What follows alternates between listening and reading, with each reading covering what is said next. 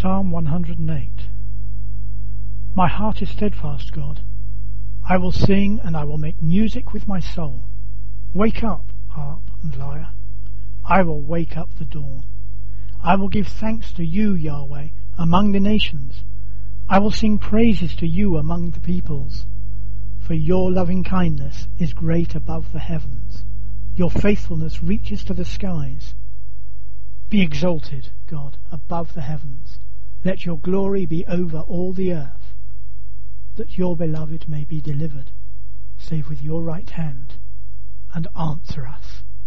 God has spoken from his sanctuary. In triumph I will divide Shalem and measure out the valley of Succoth. Gilead is mine, Manasseh is mine, Ephraim also is my helmet, Judah is my scepter, Moab is my washpot. I will toss my sandal on Edom. I will shout over Philistia. Who will bring me into the fortified city? Who has led me to Edom? Haven't you rejected us, God? You don't go forth, God, with our armies. Give us help against the enemy, for the help of man is vain.